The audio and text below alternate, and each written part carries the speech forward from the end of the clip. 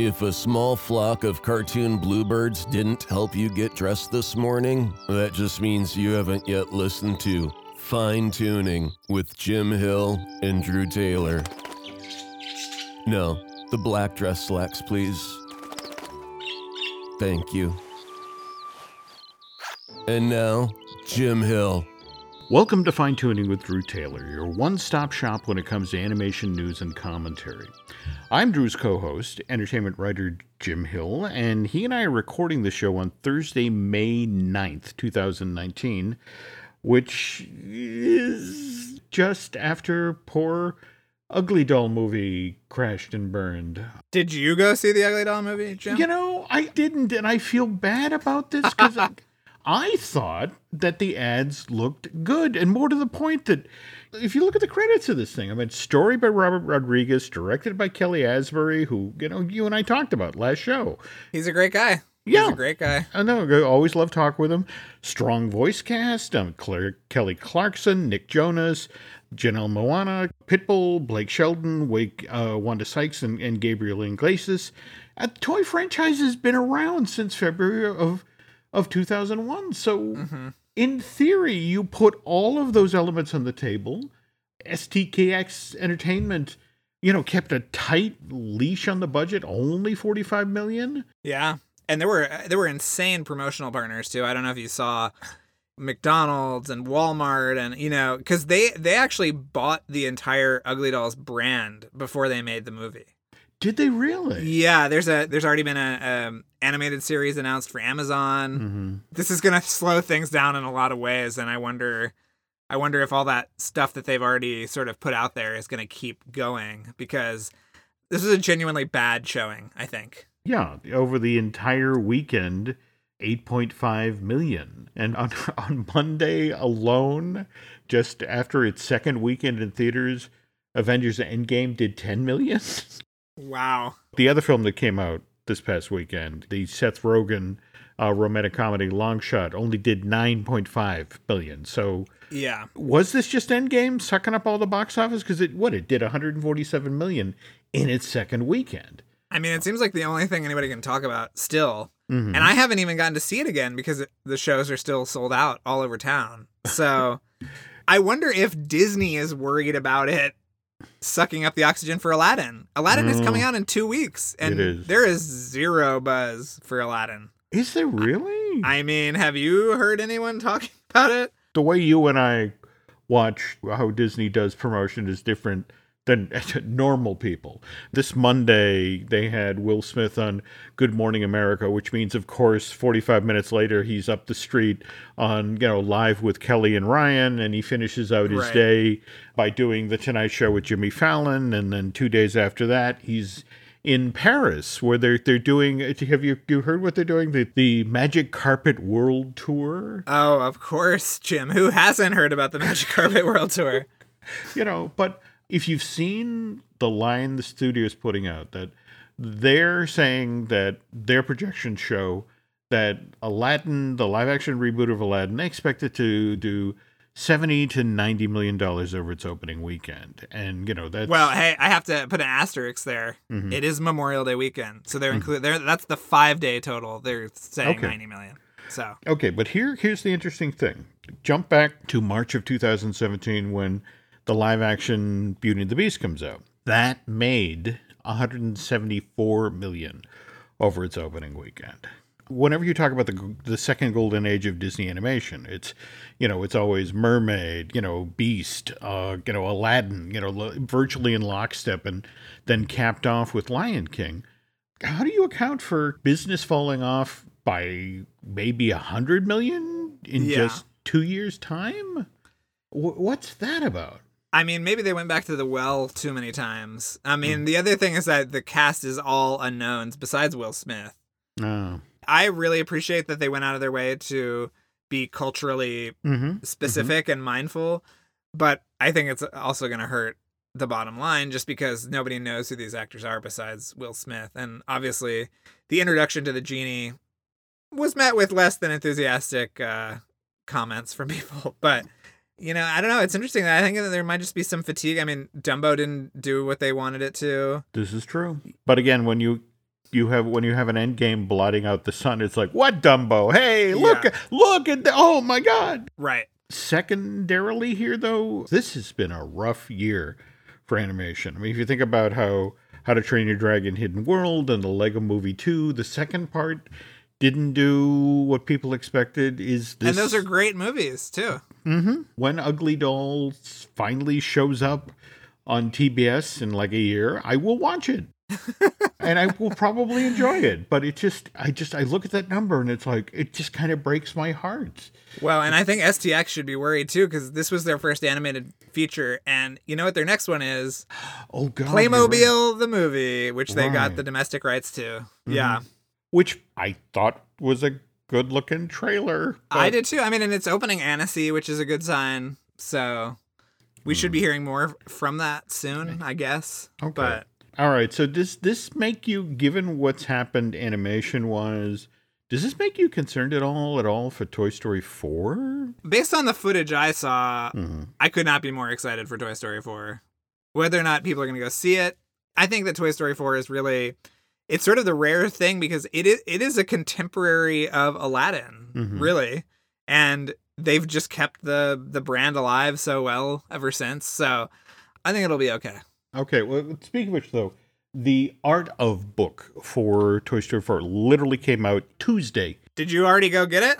Of course I went and got it. I have the entire run of Chronicle books when it comes to the Pixar films. And you look at this book, it has an introduction by director Josh Cooley. It has a foreword by Annie Potts. Who wrote the damn thing? The last time they've had an author was The Art of Brave. So I hope that someone is lucky enough to write one of these again and get that credit. Me too. Okay, now, totally changing the subject here. Well, we were talking just a moment ago about Janelle, who voices the character of Mandy in Ugly Dolls, but she's also doing voice work for the live-action version of Disney's Lady and the Tramp, which was shot down in Savannah last fall and is premiering on Disney Plus, the subscription service that goes live on November 12th. Mm-hmm. She's voicing Peg. Okay. She's joining Tessa Thompson, who's voicing Lady, and Justin Theroux, who's voicing Tramp.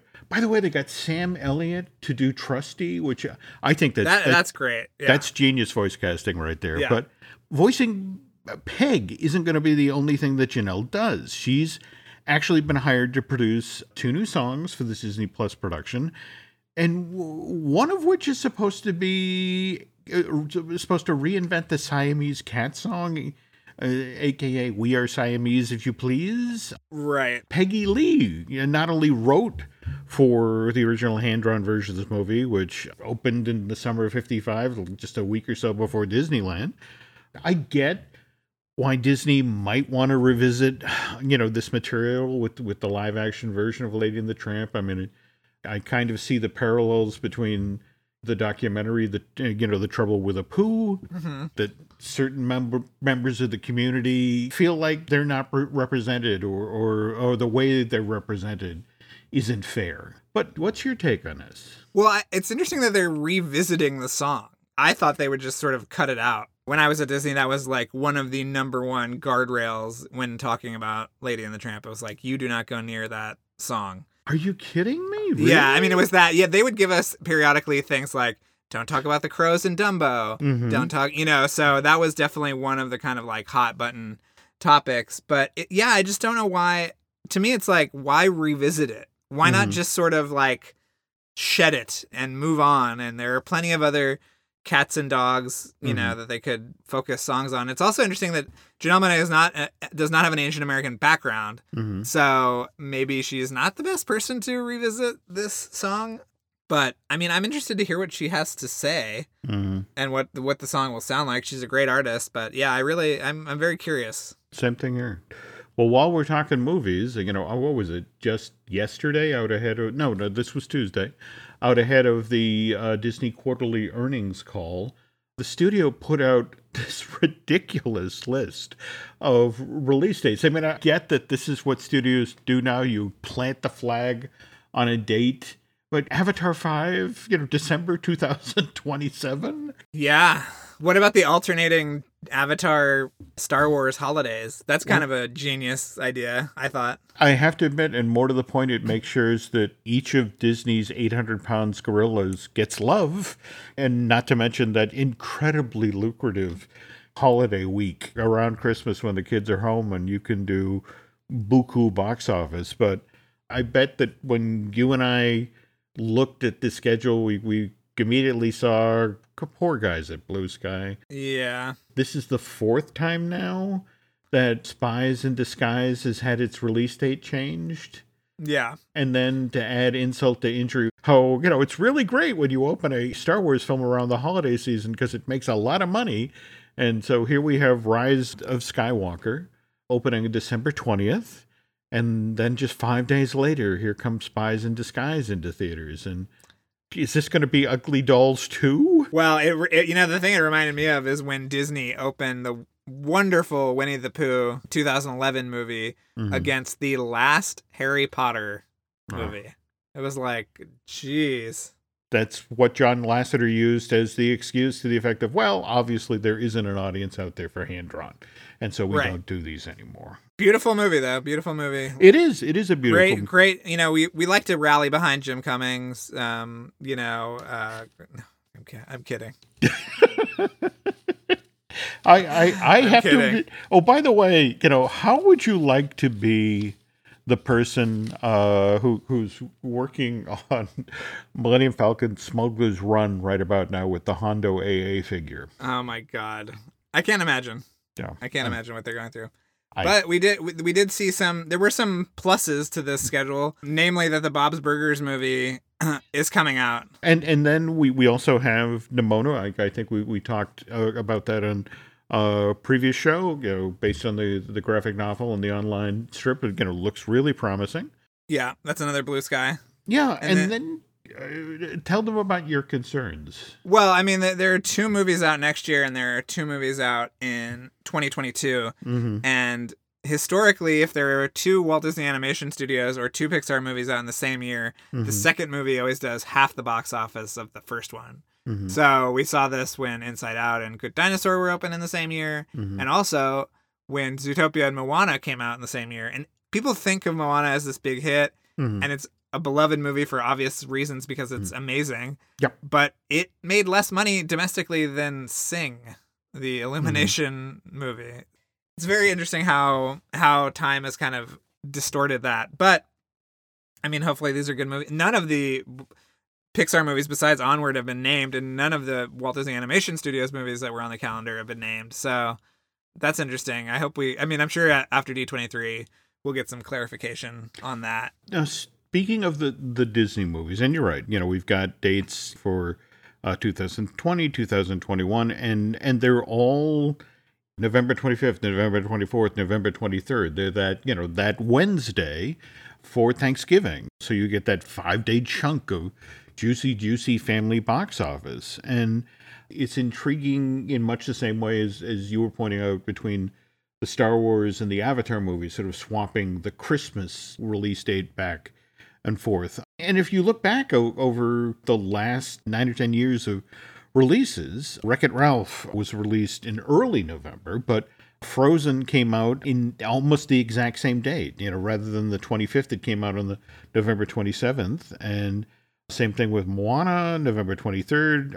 Ralph Breaks the Internet just last year was November 21st. And Frozen 2, that's planted the flag on November 2nd. And by the way, you had a little bit of news in regard to Frozen 2? Something? Oh, yeah. Jennifer Lee tweeted out earlier this week that there was a very important test screening going on.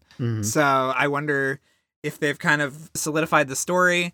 You and I have both heard that this has not been the easiest movie to get together, but it potentially could be the most lucrative, I think. I think we are really looking at maybe like the biggest animated movie ever when this thing comes out. Wow. No pressure. No pressure. Wow. No pressure. Okay. Yeah. You're on the West Coast. You'll probably get to see this before I do. But speaking of seeing things before I do, the DuckTales programming event that we talked about on the last show, where the Disney Channel showing like 8 episodes in like 11 days, right? Yeah, it's so exciting. Now you got to catch the first one. I saw the first one. Yeah, the Treasure of the Found Lamp. Mm-hmm. And I can say that it is sort of a continuation of the animated film from the 90s. Cool. Yeah. Okay. But it also brings in so many of the aspects of the new DuckTales that you and I love so much. The character, the Storkules characters, the butler, the ghost butler, all that stuff. It is an awesome episode, and if that is sort of a harbinger of things to come with the rest of them, we're going to be very happy.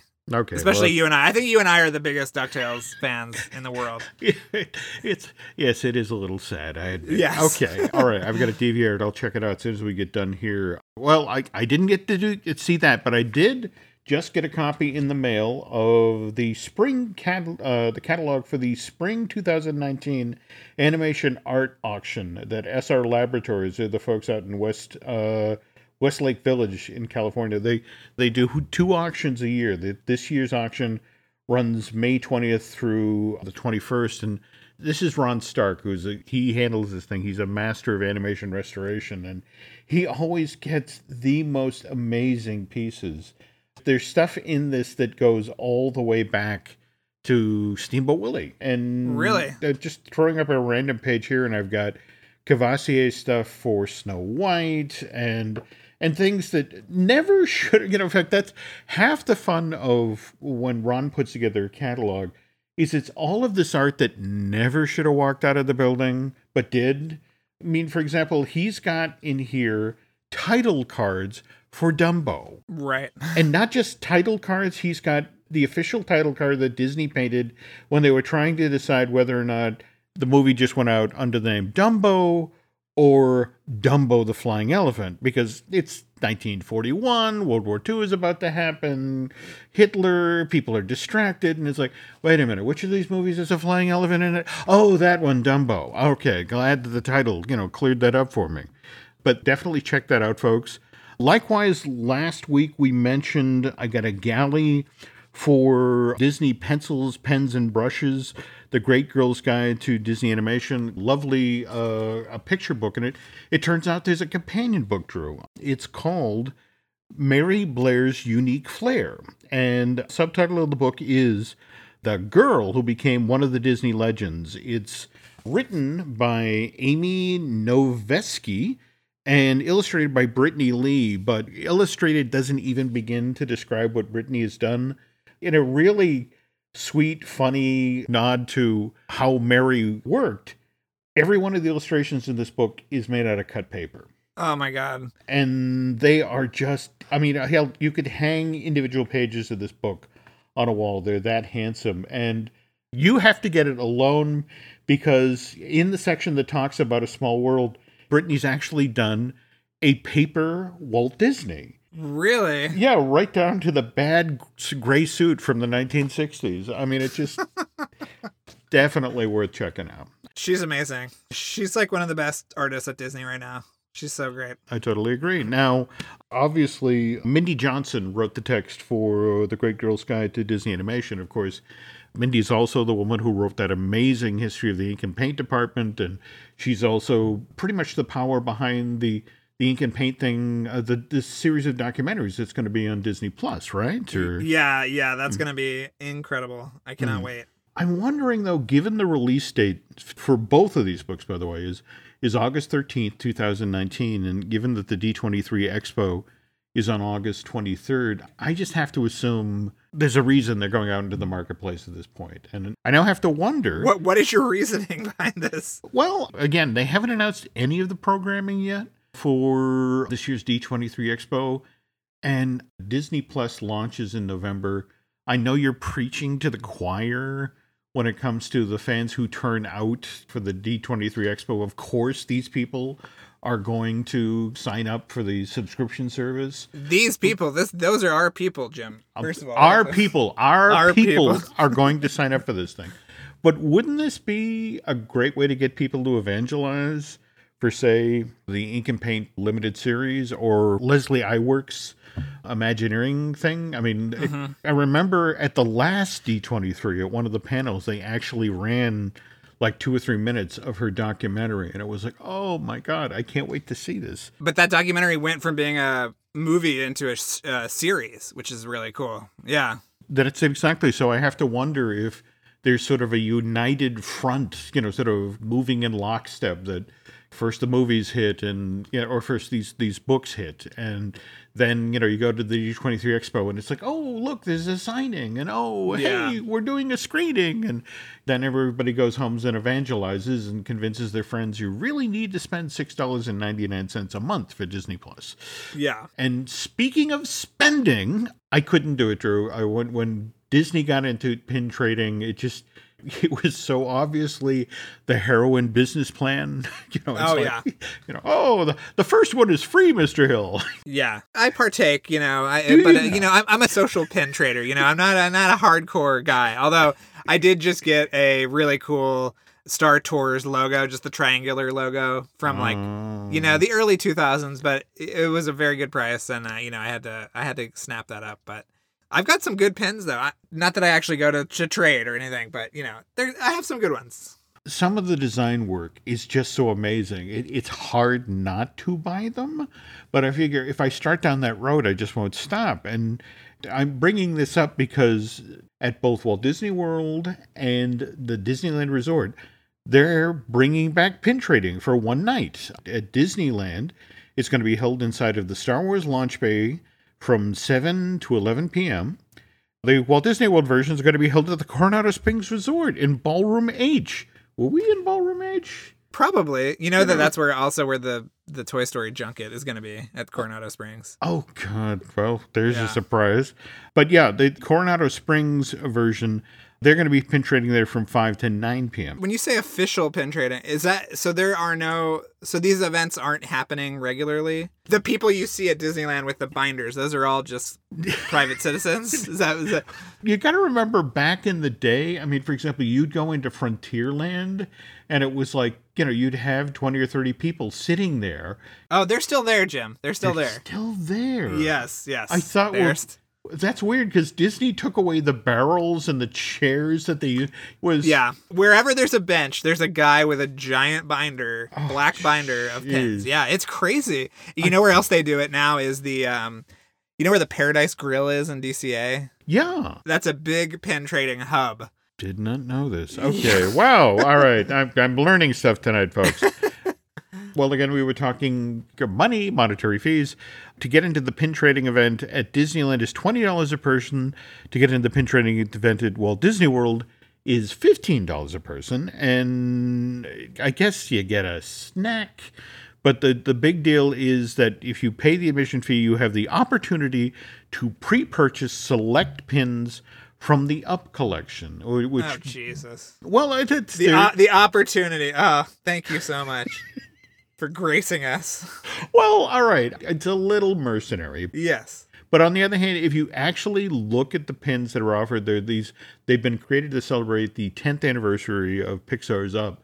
And they are beautiful. They've done a number of them with Carl and Ellie from the early days of their marriage. And there's a giant one of them in their house where they're sitting in their very distinctive personality chairs. And there's one where they're putting coins in their jar for their trip to Paradise Falls. And it just reminds you of what a fun film this was.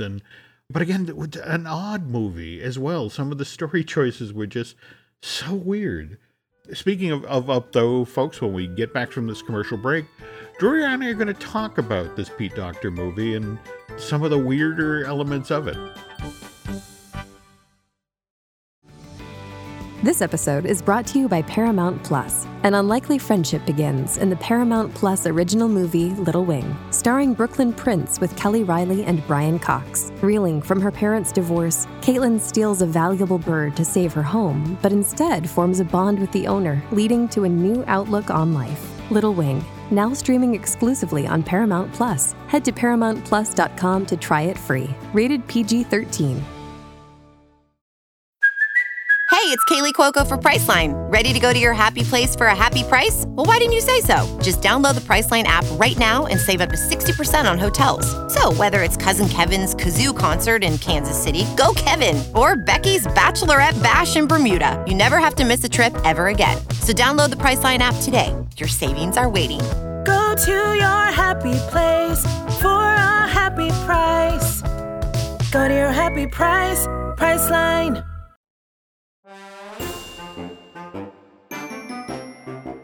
What is it that strikes you about Up?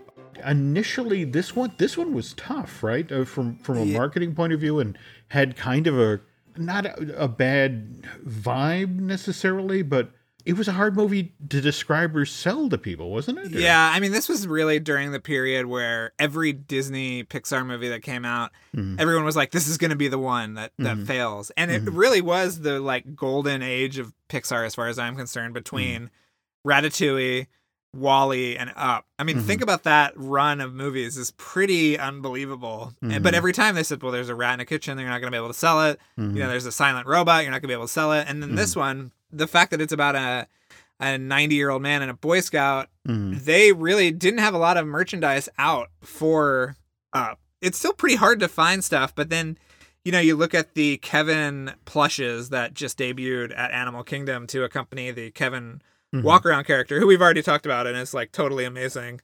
We have to see him the next time, or her the next time we go down. But, you know, those are flying off the shelves. It's like crazy that there is so much love for Up. And one of the ways that they were trying to get ahead of everything was by showing about, I would say, how long was that footage, do you think? 40 minutes, maybe? Yeah. I mean, they were in the jungle by the time the footage ended. So. No. In fact, I remember absolutely it ended at the point that there's that thing that Carl does where he pulls the tennis ball off of the bottom of his cane and throws it, and Doug runs off, and he's trying to drag the house and Russell away from both Kevin and Doug, and eventually they collapse exhausted, and they're sitting there quietly for a moment, and then the bird kind of leans into the frame, and Doug comes in with the now wet tennis ball and drops it in Carl's lap. And that was literally where, you know, on that laugh, on that beat, the footage ended.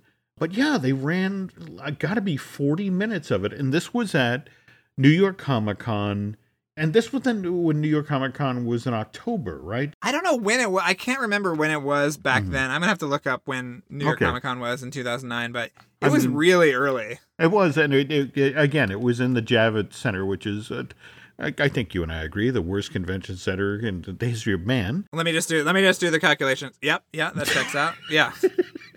So it was in February, and the movie didn't come out until June. There we go. So now it's in October. So anyway, just to I got to see the movie about a month early because Pete's mother evidently lives in Connecticut, and as a fundraiser for the library there, he brought the movie. And was that in like New Haven? I want to say yes. Say yes. I remember that. Yeah, I remember that. One of these things where it was literally in the equivalent of going to watch the movie in his rec room, you know, because it was, you know, that small a space. And having seen the first 40 minutes, I had to see how it ended, because it was like, where the hell does this movie go? Pixar villains kind of have a hard go of it. That seems to be a real sticking point for a lot of these movies. But, you know, at one point, he was after the bird because the bird laid eggs that would keep him perpetually young.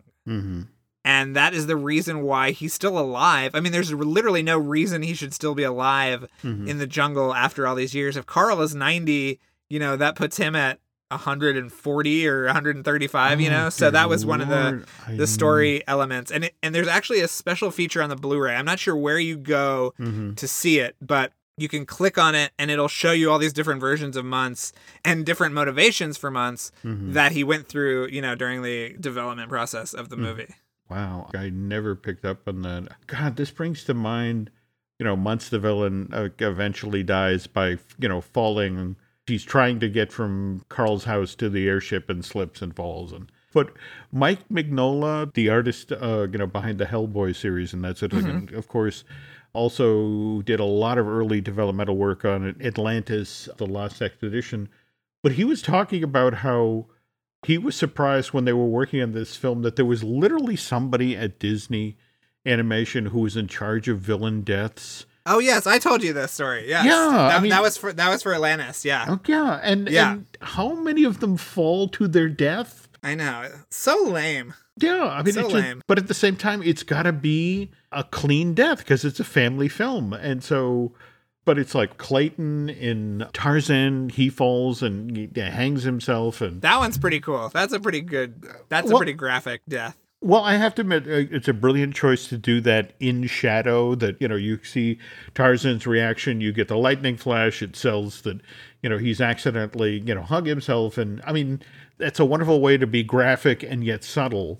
But yeah, with Gaston. In fact, I remember talking once with Richard White, the gentleman who voiced Gaston for the movie, and he's like, "Oh no, he's alive." Yeah, I mean, he fell, Living out his days in the south of France. Yeah. There's a river. He landed. He's fine. He's learned his lesson. But on and on and on, it's people falling, and when you think about how much of this movie, how they were able to do these sort of wonderful left-handed flying sequences, but at the same time, we're able to throw in a couple of scenes that really, you're high up in the air. There's weather, there's peril here, and wander back and forth between the magic and the majesty of being up in the sky and this is a dangerous place. I mean, that's a really hard balance to pull off, and I think Doctor and the story crew there did an amazing job.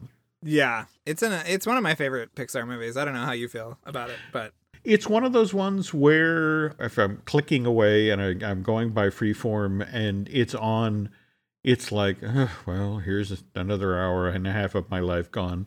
Right. I know what's going to happen, but it's the same time there are so many things in this that I love, whether it's the battle between the geriatrics, where, at one point, both Carl and Muntz throw their back out in the middle of the brawl, or the little subtle stuff. I mean, I love that gag at the end where it's Carl and Russell outside of the ice cream place, and they're playing the car game, and Doug chimes in, red car, blue car, and there's a gray car.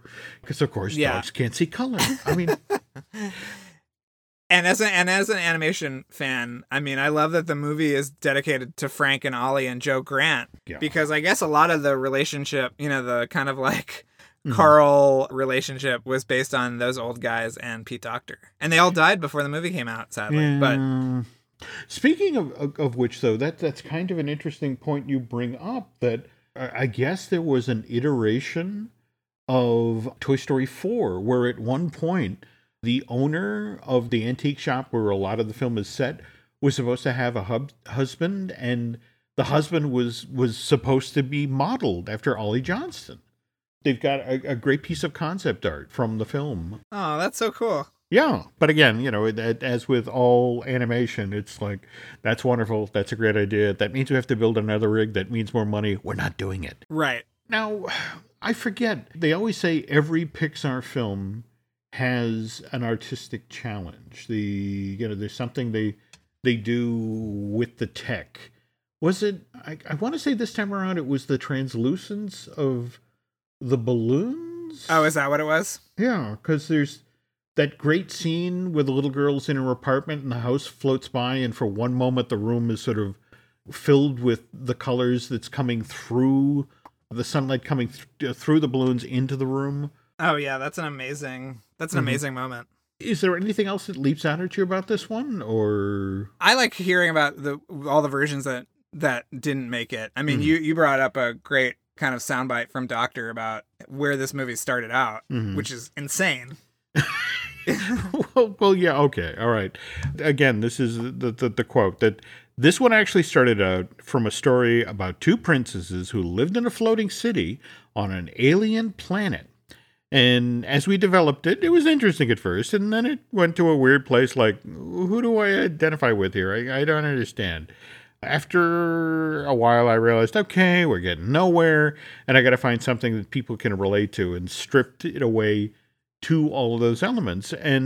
But here's Doctor talking, and it's like, no, wait a minute. If we're not doing a floating city, what if we make a floating house? And maybe it shouldn't be floating. Maybe they're using balloons. And so they went with that visual, and it was really interesting, and I couldn't get it out of my head. So we worked backwards from there. And in fact, that's also how they found Carl.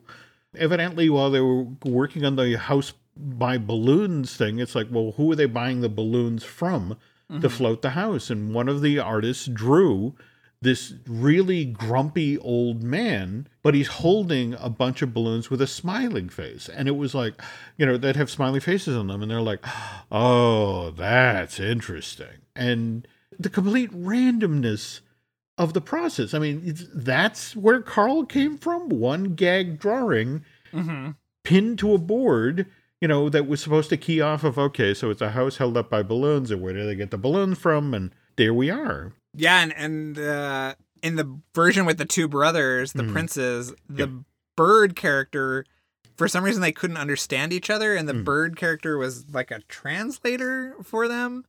So it's interesting that the bird stayed longer than almost anything else, which is kind of interesting. Wow. And, I think this is like a testament to Pete Docter totally willing to like go with the flow. Mm-hmm. You hear about how Stanton is very structure oriented and narrative oriented, and Pete just kind of like finds the story as he goes and is very kind of like more loose in that way. And I think that's a really admirable quality to have, especially when you're trying to put one of these animated movies together. I agree, but on the other hand, how would you like to be Jonas Rivera?